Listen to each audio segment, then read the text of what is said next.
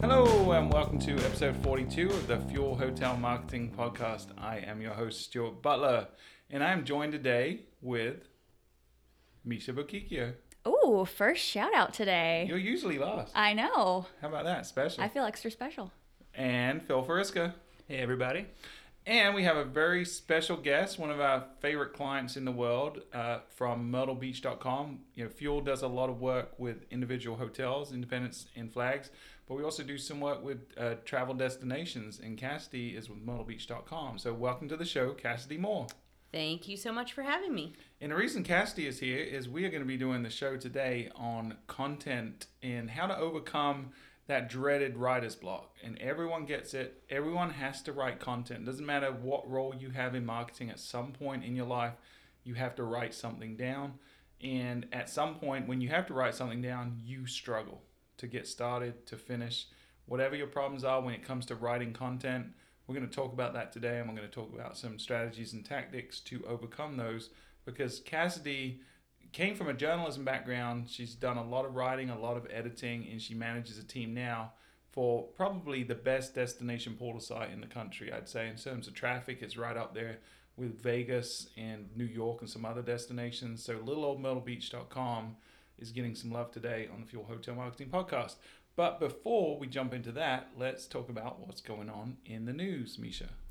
All right, so the article I have today is from tnews.com, and they announced the news from Marriott that they are revamping and upgrading their mobile app, which I know we have talked pretty recently about, hotels and their mobile apps and tying that into their loyalty program. So just a few highlights of the things that they're doing to improve their app include design improvements, personalization, and a better tie-in to their loyalty program. And the article, if you want to check it out, obviously we'll link to it in the show notes, but it goes into just some different perspectives on what they're doing. A few examples that they had from a loyalty perspective. We've talked about how the game is changing. It's the new frontier. People don't want to wait so many stays to get something free. So Marriott's really taking this at heart. And one example that they gave is redeeming points for perhaps a coffee on site or just some smaller instantaneous rewards. So that's something they're going to be doing. Another thing that they pointed out is when you log into the app, you're going to get a different experience on that initial home screen based on whether you have an upcoming reservation or not, which I think makes a lot of sense. So I think they're definitely moving in the right direction with their app. And, if I stay at a Marriott anytime soon, I'm definitely going to check it out to see how I like it and compare it to some other apps that I've used in the past. I really like that instant gratification, using your points on site, that type of stuff. That's definitely the way to go. I mean, we've talked about that multiple times, especially when we have the app conversation here. It's a game changer. Yeah, they're creating utility in the app. They're making it actually valuable to the guest, not just something where you can check in with and then never use it again. And that makes sense, right? But these guys have spent so much time and money on their apps, and this is probably the third iteration of their app. And Hilton, I read a stat the other day that Hilton spent $2.5 million developing their mobile app, which is insane because it's crap. It is not a great app. It does some things well, but there's not a lot of value in the app. So I'm glad Marriott's going in this direction, but I mean, really, with the resources they have, this should have happened 5 years ago. For sure. And the article actually points out that they took a lot of notes and kind of nodded their head the fact that not with just the mobile app, but in other aspects, like whether it's loyalty or personalization, that Starwood was doing a better job than they were. So they were kind of learning from their acquisition and taking that and kind of rolling it all together. So they're doing a good job from that perspective as well. Yeah, it's great. And, for independent hotels out there that are watching these chains doing the app, the good news is there are software solutions out there so you can get great functionality yourself without having to spend $2.5 million. We have an app, Guest Express, that has a lot of the same, if not all of the functionality these big guys have. There's a lot of other ones out there too on the market. So and ours will only cost you $2 million. If anyone wants to buy it for $2 million, they can, but it's only a couple $100 a month. But the point is, you don't have to go and reinvent the wheel, right? It's just like properties back in the day, they all went out and tried to build their own booking engine. And then they realized, well, you know what? There's guys out there that do this for a living, and they do it a lot better. And it's a lot cheaper for me to license it as software than it is to buy or have programmers in-house to build my own. And I think we're seeing that transition going on with mobile apps. A lot of people try to do it themselves in-house, realize it was a pain, especially when iOS 10 comes out and breaks it, and now you have to redo it, and you've got to have an Android version too. So everyone should have a mobile app. We're seeing great adoption on it, but don't go spending tens of thousands of dollars on it. Go license it from someone. Completely agree. All right, so next news item is actually it's related to us. Can you believe that? Another shameless plug? Well, yeah, I'm actually a little ashamed of this one, but not really. But we just released, we said it in last week's episode, we released our latest study, and it's a website behavior study. We did this in conjunction with Flip2, who are the guest advocacy platform, really great guys. And what we've done is we pushed out this study. You can get it now. It's live on fueltravel.com/website study. And you can download it from there. And basically, this is packed full of so much cool data. It tells you about how people find the website, what they're looking for on a website, what's important to them, what's not important to them, how much time they spend, how many sites they look at. And it even drills down into things like loyalty, which we've talked about a lot on this show recently because we think it's really important. But what matters to them from a loyalty perspective? Is it instant gratification or is it deferred gratification at a greater value? Stuff like that. It is such a cool study. It's one of the best ones we've ever put out. We really appreciate the help that Flip2 gave us to put this out. We're going to be following up with some blog posts about it and some potentially a webinar. But go check that out. It's fueltravel.com/website study. It's pretty cool. Yeah, if you're a hotelier or a hotel marketer, you're definitely gonna find some good content in there. Yeah, definitely don't. If you're in the process of thinking about redesigning your website, go read this before you do it because it might give you some indication of some things that you want to consider. So that was 2 shameless plugs. I promise that's all we're gonna do today. So now let's plug you, Cassidy, with content discussion. Cassidy, again, is from ModelBeach.com. She is in charge of all the content development, and this is a robust site. When we've worked with them on their site, I've been working in this industry for over 15 years, and I tell you, I've never seen a site this big, this comprehensive, and a lot of that is because of Cassidy and her content team that just produce blog after blog that just crushes it on the search engines. So, Cass, we know that a lot of people are writing content, whether that's in the form of blogs, whether that's an email newsletter, whether that's even the ad copy on their PPC, whatever it is. We've got to write content in this world of digital marketing. Sometimes we run into that issue, and I do this a lot where I have a blog topic and I just can't get started. I don't know where to begin, right?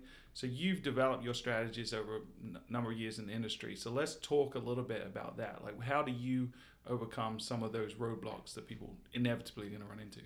Yeah, so absolutely. So thanks again for having me here today. So there's a few things that I like to do as a writer and that I encourage my team to do, especially if they're having trouble, and even my kids when they're writing papers for school. So there's like some tricks that writers who make their living writing do. And the first one I would say is to do your research before you ever put the pressure on yourself to come up with a lead that's going to grab someone's attention or a headline that's going to make somebody excited to read your content. Do all of your research first. So take some notes in bullet point form and have a good starting point for yourself where you're not putting pressure on yourself to come up with something really creative or catchy. So you're trying to do all your research before you're not doing it as you're writing at all. Right, no. And I mean, you may have to go back and kind of look something up or add to it later, but really I like to try to nail down all the facts that I'm dealing with and not be, stressing about that once I get into the zone of really trying to create good content. Yeah, that's a mistake I used to make. I used to just try to start writing and put my thoughts on paper. And what I've really found is that a lot of things we're writing about today, someone else has written about, especially if we're talking about blog content, right? Someone else has probably had an angle or thought about it that exists somewhere on the web. So I like to go and search for the headlines that I'm thinking about this blog topic is going to be about, and then go read 5 or 10 articles that someone else has already written and kind of borrow little pieces from each of them, the things that stand out to me, and make sure I drive those points home in my article that I'm going to write. Sure, and I think kind of on that point too, Stuart, when you're thinking about it from a search perspective, you want to make sure that obviously, you're not taking everything word for word from someone, but you're looking at what they're doing, looking at what they've done well, and then kind of thinking about how can I approach this from a different new perspective, or, what can I do to make this better? Because if you're not going to put everything you have into a piece of content, then there's really not a ton of point in just doing something for the sake of doing it. You really want it to be robust. And if you're trying to write this to get it to rank for, say, certain keyword, you need to find out what other people have done. That's kind of goes back to our 10x content, right? So find out what everybody else has and make yours 10 times better than what everybody else has. So you're number one. You are the most comprehensive source. Yeah, so Cass, your team has adopted that same mantra that we have here at Fuel in terms of came originally, we feel like, from Ram Fishkin at Moz, but he talks a lot about 10x. So you want to elaborate on that a little bit? So the concept of 10x content is that, we used to say you need to create good, unique content, but that's not enough anymore. So now you need content that's 10 times better than whatever is ranking well now for your search term. What if what I write is only 9.5 times better? Is that okay? You got to turn it up to 11, Stuart. Okay. Every time. But yes, you really want to kill it on the content. You want to take a fresh look at something that's already been written about, or, in terms of the travel industry, you really want to connect with the people who are consuming your content in a way that is really going to inspire them to learn more about your brand, learn more about your property, or, in our case, learn more about our destination. So you really want to create that content that has an emotional connection to them, and that really gets them excited about what you're doing and what you're trying to get them to learn more about. So you're talking, you guys figured out who your audience was once you have a good feeling of who's reading your stuff and who's liking it, sharing it, what have you. You're writing for those people now, right? Absolutely. I mean, we're very connected to our social following, which helps us a lot in determining what kind of content to write. So not only do we know a lot about our users, but we know what content has resonated with them in the past. So, part of doing our research when we're starting to write content is to look back at what have we already done about this topic, how much traffic did it get social shares, and what about it did people connect with, and can we make that better, when we're repurposing it or writing something new but similar to content that we've already done. So before you ever start writing, you want to get all that research out of the way. Yeah, one of the things I do too is I'm not just looking at researching the topics that I'm actually going to be writing about, but I also think about what do I enjoy. So I look outside of my typical vertical sphere and think about, okay, these are the things I go back to. Why do I enjoy these writers? What is it about these people that resonates with me? And I'll borrow things not just from the articles that are related to the topic, but also from non-related, where it's a sense of humor, or whether it's, I've adopted, there's a podcast I listen to that's not hotel related at all, but the guy talks about tell people what you're going to tell them, then tell them, and then at the end recap what you just told them. And that was something that wasn't anything related to what I'm writing about, but it was just a methodology that it resonated with me, and I've kind of infused into when I'm researching a topic. I make sure I think about that as well. Yeah, absolutely. All right, so we're talking about researching before we getting started. Let's back up a little bit and talk about the environment. I know that's something that is really important to you. Make sure that you have an environment that is conducive to writing. So what are some thoughts related to that? So yeah, everybody has an environment that works for them depending on what they're working on at work. So when I'm writing, I like a certain kind of environment. I actually like to listen to music, or have all the noise drowned out so I can really pay attention to what I'm doing. And I heard a podcast recently, the author Michael Lewis, who wrote The Blind Side and Moneyball, was talking about that he has kind of the same thing where he likes to listen to music, and whenever he's writing something new, he makes a playlist specifically for that book that he's writing. And so he's working on a book right now, and he created this playlist that's like Meghan Trainor upbeat music, and he said, just hearing Meghan Trainor makes him want to start typing on his keyboard because he's just really conditioned himself to that is his writing music for this he's upcoming all about that bass, apparently. Oh. Yes. See, like when I listen to music, I'll go with something that doesn't have any lyrics. There's a lot of stuff out there like that on Spotify you can search, but one that I found is kind of weird, but it's most helpful for me.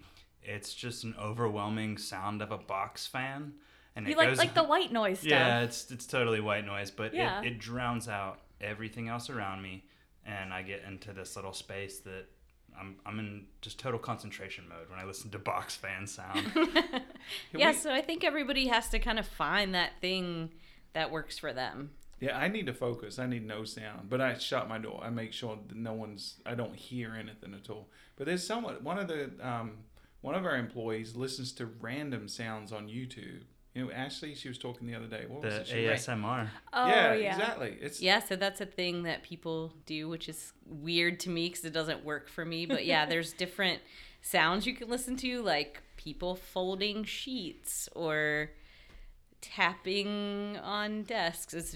That's odd to me. Yeah, but there's a lot of if it weird works- stuff that works for her, does not work for Yeah. me.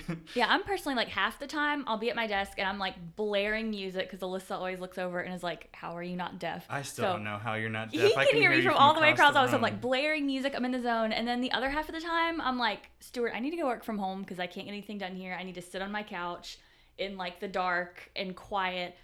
So I think it just, for me, it depends on the mood or what day it is. But I also think it is helpful if you do work in an office that is flexible like that, to where if you are in a distracting open office and you just can't get anything done, having that flexibility or allowing your employees to have that flexibility, say, hey, really got to get this website content done. Do you mind if I go home? Just so they can have that freedom to have that space. Yeah, because I think, writing is a process for people, and being able to really dedicate a solid amount of time to it is really important. So once you get in the groove and you're really writing and it's the words are coming to you and they're flowing, you don't want to interrupt that every 2 seconds. So Sure.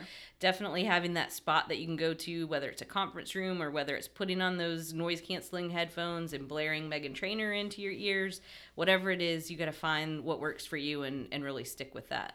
Yeah, I think the time scheduling is critical for me and my process.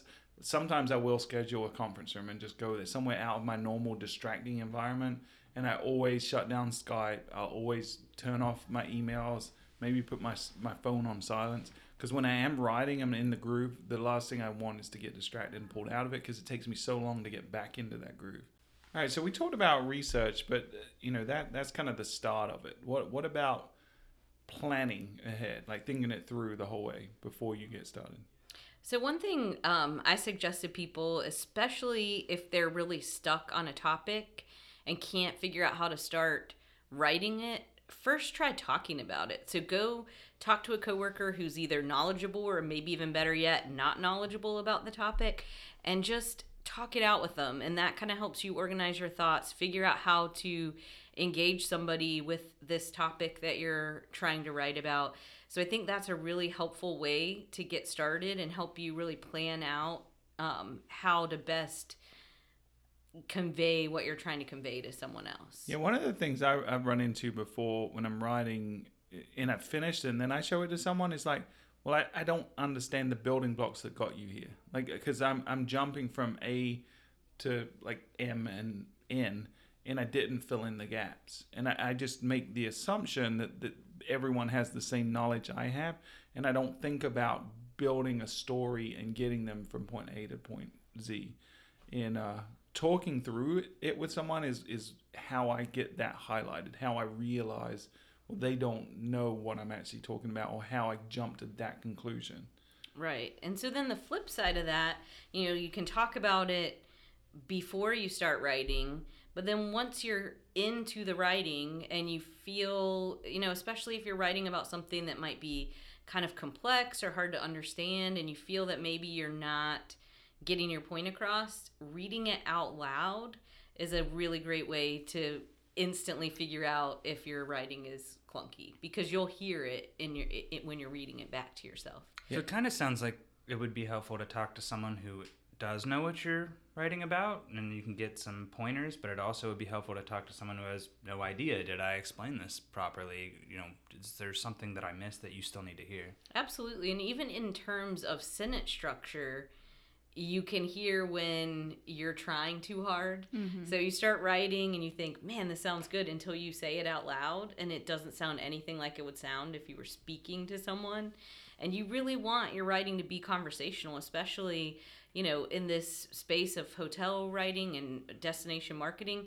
You want somebody to feel at home. You don't want to make them feel as though you're talking down to them or being condescending. You want to be conversational with them. Yeah, and you don't want to sound jargony. That's the mistake a lot of people. Mm-hmm. Or homogenized. Like you sound like everyone sounds. We have a 2-bedroom queen suite that overlooks the ocean. It's like that doesn't help anyone, because you're just blending in with everyone else. Right. Really write in a way that makes somebody feel like they're talking to you. Yeah, and you're telling a story. And if you don't want to read it out loud, if you're lazy like I am, I just have the computer read it out. You can have the text to speech app on your every computer has now, and it just reads it out in whatever accent you want it to read out to you in. And that's how I do it.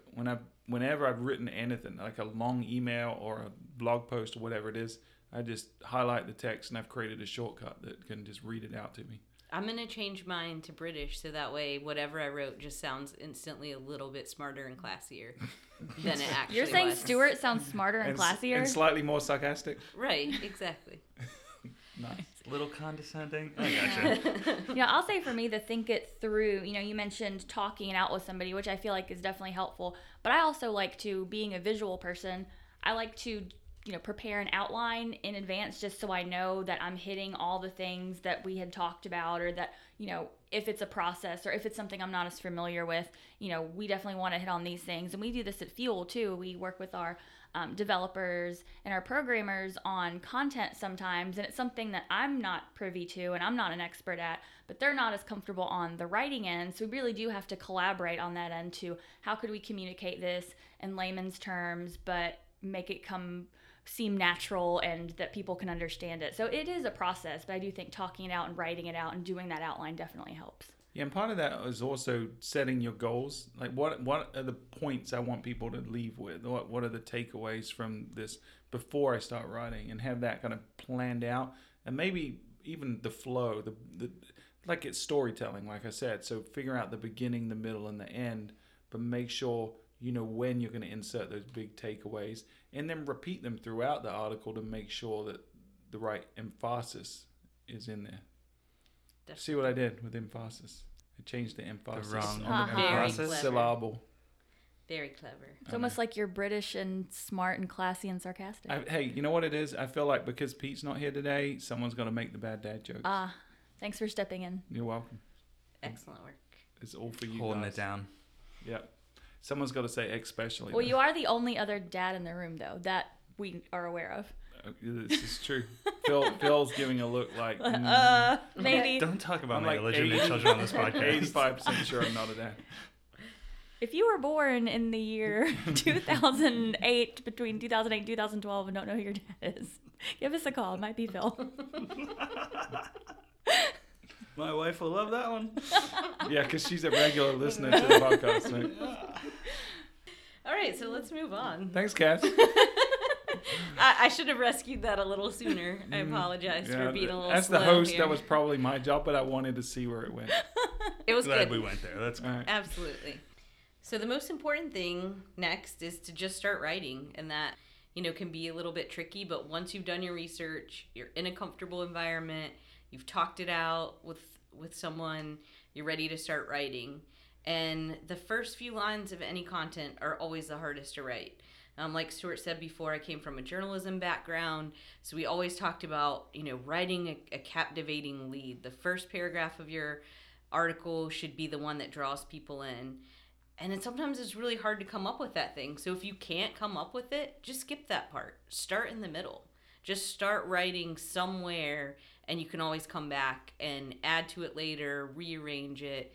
We get so stuck in the I can't come up with anything that we forget to just, let let our writing flow and see where it goes from I there. totally need to do that. I rewrite my first paragraph of everything I write like 9 times.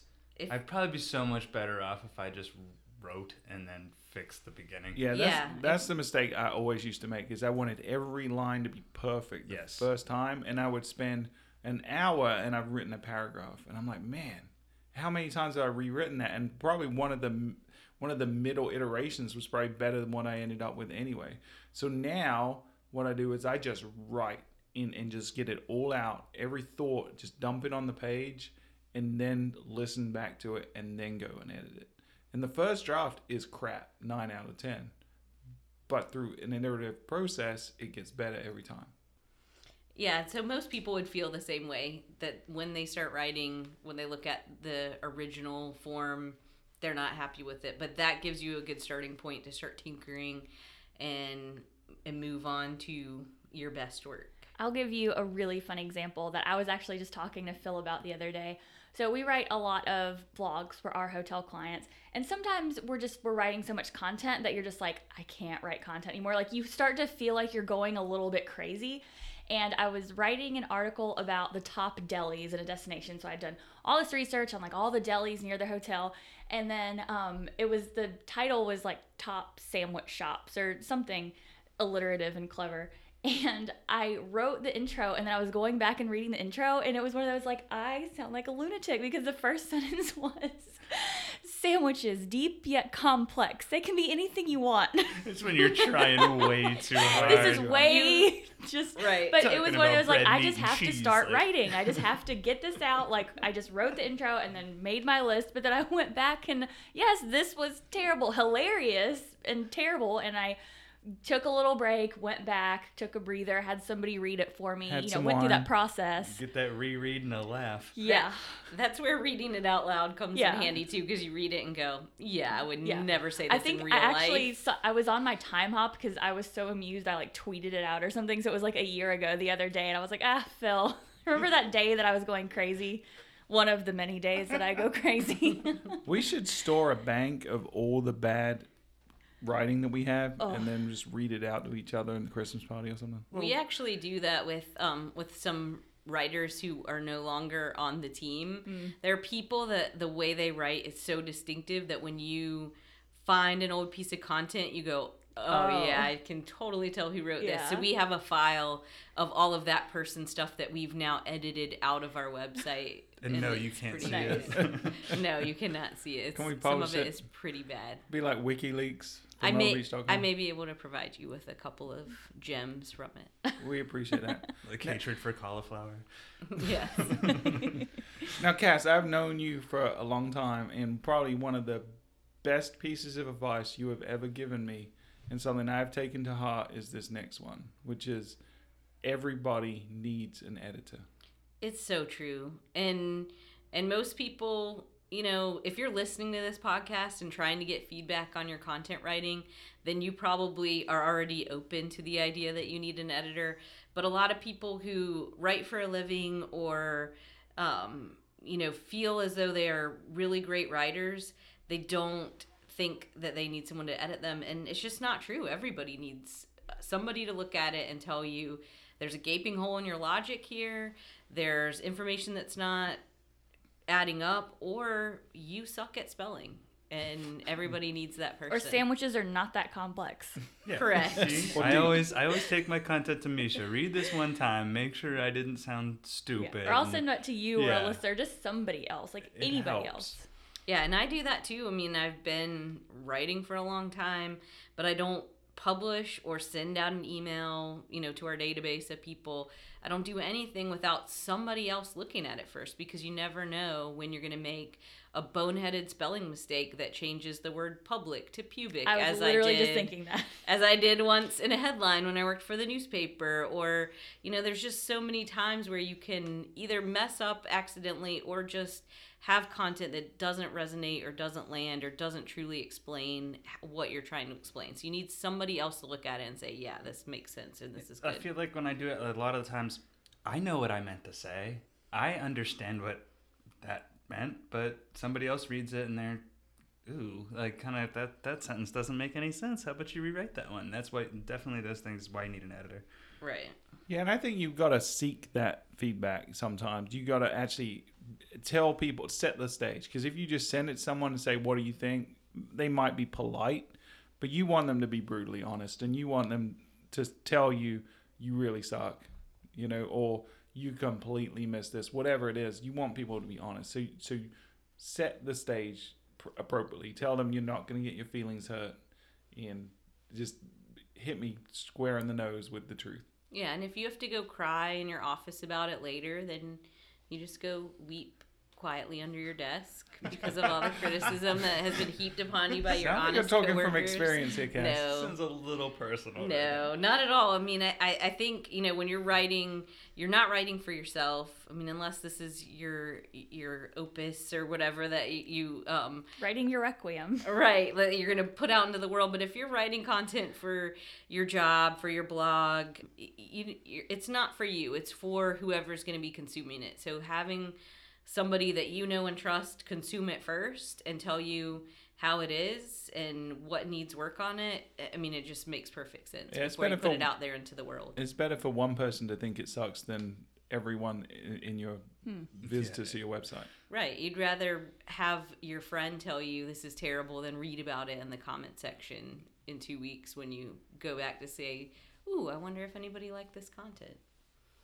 Or then realize that you made some really boneheaded like just typo. Typing mistakes like you were just talking about, man, like those will burn you because oh man, 8,500 people saw that before I got to make that change. Yeah, because you see it all the time where you'll see a news article on Facebook and you see, wow, that has a lot of comments, and you look and all the comments are about some crazy mistake the author made instead of anything about the meat of the article, and sometimes that can be avoided by just taking that time to let someone else look at it.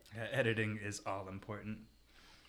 It is. So let's jump ahead and talk about, I think a lot of people's issue related to content is the paranoia that they have. And they think they're on their own, that no one else is going through the same things or having the same thoughts they are. But Cass, can you reassure these people that they're not in isolation, that they're doing the same thing everyone else does? They are. I mean, everybody has an inner critic. So if you think you're a great writer, your inner critic says, "Oh, you might not be as good as you think you are," or this next piece you do may not land as well as the previous one you did. So if you think you're a great writer, you're still trying to impress yourself and others into continuing to believe that you're a great writer.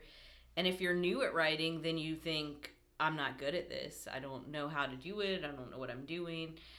So everybody has that inner critic that tells you kind of suck. So what are some things you can do to deal with that inner critic, knowing that it exists? I mean, you just have to get through it. You just have to tell your inner critic to, buzz off and keep writing. Off. Yes. This is a PG podcast. Buzz off is kind of strong, Cass. I was trying to take it down to G level. I think you told me before, I think once, because I asked you a lot about writing. I think you're one of the best writers I know, so I'm always soliciting your opinion. But you told me once, give your inner critic a name and label it, and that way you can kind of acknowledge it as existing and then push it to one side. And yeah, I mean, you just tell Joe, your inner critic, or whatever you decide to call, or whatever form your kind of inner critic takes. You just, you really speak to him and just say, I'm good at this. And you can visualize Joe and punch him in the face if he's talking too loud. Or you can bury Joe with wine. I've heard that works too. Or beer. I feel like wine is the solution to all your problems, Misha. Pretty much. It works. It works. Yeah, I've got a flat tire. Wine will fix that. Yeah. It's like, what's that perfume or whatever, Black Panther? Like 67% of the time, it works all the time. Wine is your Black Panther. Sure, yeah. Excellent. And so what else? What else does everyone have to deal with? So we all get writer's block. We all have that point, like we talked about earlier, where you're staring at a blank screen and nothing's coming to you, and you have a deadline, or you have a boss who's saying, weren't you supposed to write this blog post a week ago? And, especially when you're under pressure like that, you got nothing. And that's where some of the tactics we talked about earlier come in handy. But just start writing. That's the biggest one. And everybody kind of goes through that. I will say this worked for me today because I've had a task all week that I'm like, I'll get to it today. I'll get to it today. Sorry, Stuart, the Panda Planner, I rolled it over to the next day. I could not wrap my head around doing this. If you're doing the Panda Planner properly, the one that doesn't get done the day before is the first one you do the next day. I know, but then I didn't do it. So I just could not. It was writing content for social media, and I just could not. And this afternoon, I was like, I have to do this. I have a deadline. The account manager is going to come over here and strangle me in person if I don't get this done. So I sat down. I had my headphones in, turned on some music. I could hear it. Busted out some content, and it is done. And yeah, I sent it to get some feedback. I tweaked a few things. So the process does work if you follow the process. It definitely does. And then, so everybody overthinks what they're doing. We've kind of touched on this already, but just, you kind of get stuck inside your own head. You have to find a way to kind of push past that using the tactics we talked about, but don't feel like you're the only one staring at a blank screen or you're the only one overcomplicating something that shouldn't be that complicated. This happens to everybody who writes anything or produces any kind of content, whether it's video, photography. I mean, photographers are some of the biggest overthinkers you'll ever meet. So that is definitely something that people struggle with. I feel feeling like that's my biggest problem, and that's probably why I bug you way too much. Does this sound stupid? And half the time I'm like, yes. Yes, it does. You need to change that. And that's where having an honest friend who will edit you is very helpful. Yeah, one medium where people don't overthink it? The Fuel Hotel Marketing Podcast. We barely think at all. We just kind of spurt random nonsense and then put it out as a podcast. You're welcome. Yeah. You're welcome. Yeah. What, it's not humble enough for you? Yeah, if they were really thankful, they'd be leaving more reviews. But Oh. True. Please. I thought we were done with shameless plugs. That's not That a was a plug. guilt That's trip. more of a guilt trip. Yeah. Okay, all right. It's more of a, hey, we're giving out this free, valuable content every week. And nobody sent me wine yet. What? The least you can do is leave us a review. The It's next just least you can greedy. do is No. send Misha wine. Reviews are free. You're asking for wine. Yeah. Hey. Hey, if you have a choice, review or wine, we don't care which one it is. Just pick one and do it this week. That would be greatly appreciated. Hey, Valentine's Day is right around the corner. Me and nothing, my cats look forward to drinking a lot of free wine. Nothing says love more than leaving a review for the Fuel Hotel This is Marketing true. Podcast. All right, Cass is looking at us like, what are you guys doing right now? So Sorry, you want to Cass. continue with your content discussion? I think we're about to wrap it up. Mostly, kind of stick to all the tips that we talked about before. Nothing's ever perfect. You're never going to finish your website's content. You're always going to be refreshing it. You're going to be looking back at it and making improvements to it. Things are going to change in your industry or your property or your city that you're constantly having to write about. So, once you put that content out there, you don't have to feel as though you can't make changes to it or as though, we didn't really do a great job on that. Okay, we'll fix it. That's the beauty of the interwebs, is that you can go fix things later. You can continue to improve upon it. You can continue to hone your writing skills and make things better. So, Make it 10x. Yeah, make it 10x. So that's kind of related. We had a listener question that came in from Warren E. And he asked, if I'm creating content for a specific annual event, whether that's, a New Year's Eve special or a local event in my area, should I create a new piece of content each year or should I update the previous year's one? How do you guys handle that with MyrtleBeach.com? The way we approach it at MyrtleBeach.com, and I think, this has kind of evolved over the years. We've done it different ways. But we update content that already exists because we know it's successful. We can look at our analytics tools, and I recommend hopefully that everybody's doing that. You can tell how many people have viewed it, whether it's been shared. When you know the content works, I would not reinvent that wheel, but I would improve upon it every year. I would make sure I update it every year. So, and don't just go through the motions, actually update it. Go do research again, make sure nothing has changed.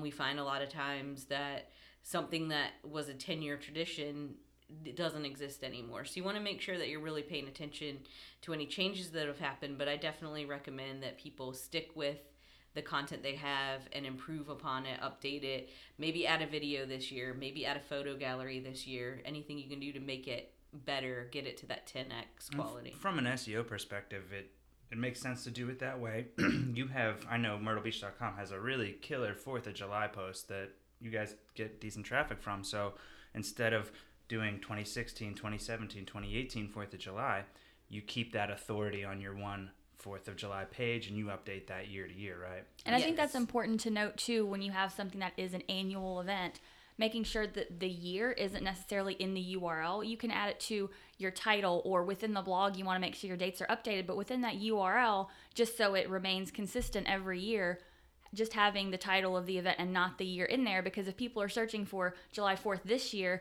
Google's not going to serve them something that has 2016, 2015, 2014 in the URL. So aside from just writing, I think we've had episodes about SEO and taking it to the next level. So that's kind of the next step, but it's something to keep in mind when you're doing that writing. For sure. All right, and then Cass, tell me a little bit about how you guys approach, we've talked a little bit on the show about content calendars. So how does your team approach, you're writing multiple blog posts every week. It's hundreds of blog posts a year, plus you're updating things like profile pages. There's a lot of content, plus you're maintaining, a Facebook fan base of over 600,000 fans, and you're managing Twitter and Instagram and all this stuff.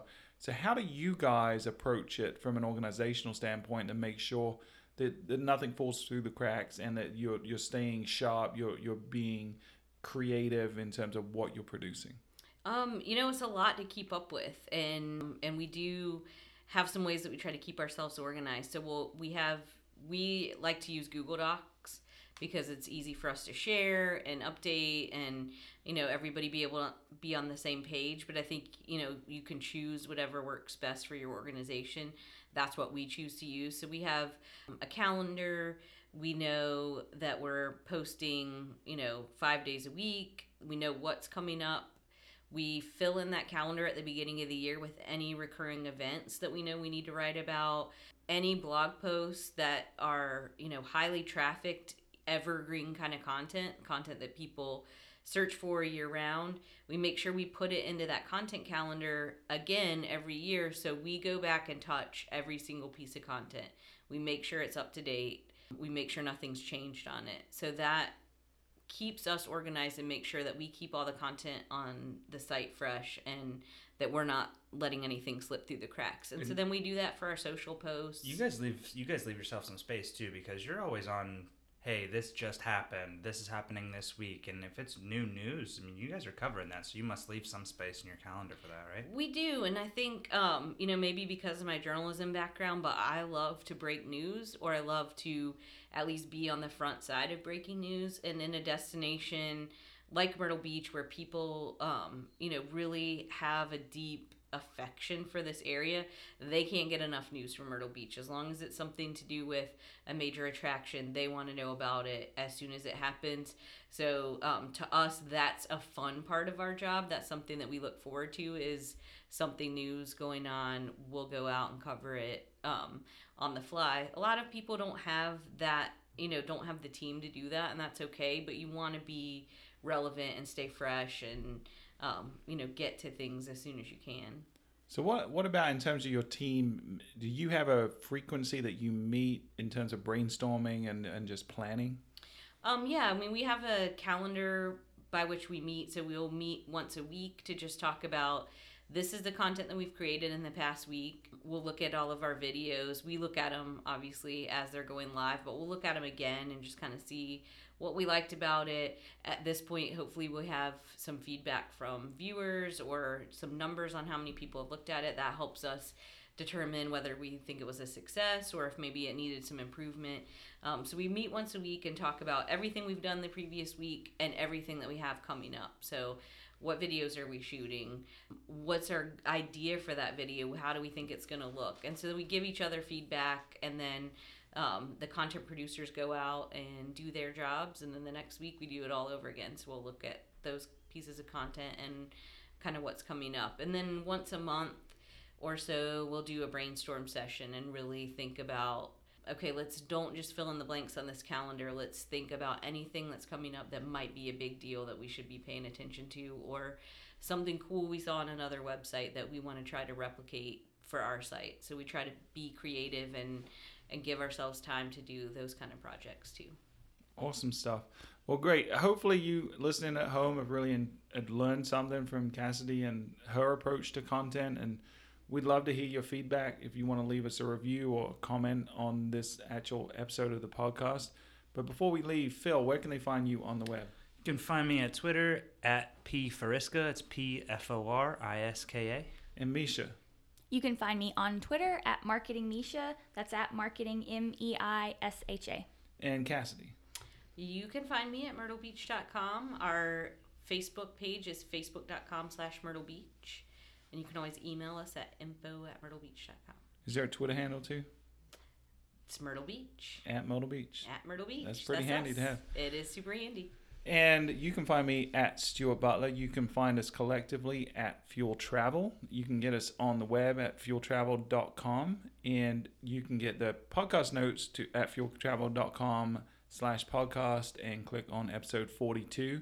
And don't forget to go download that new website behavior study at fueltravel.com/website study. And please, please, please, if you have any love in your heart this Valentine's Day, then go and either leave a review for us on iTunes or send Misha some wine. Yes. You want to give them the address again? Sure. It's 3023 Church Street, Myrtle Beach, South Carolina, 29577.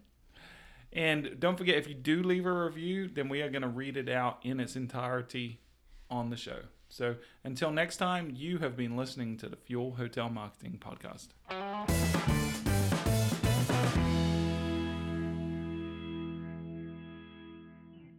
Hey, Misha, do you have a date for Valentine's Day? Yes, February 14th. Oh.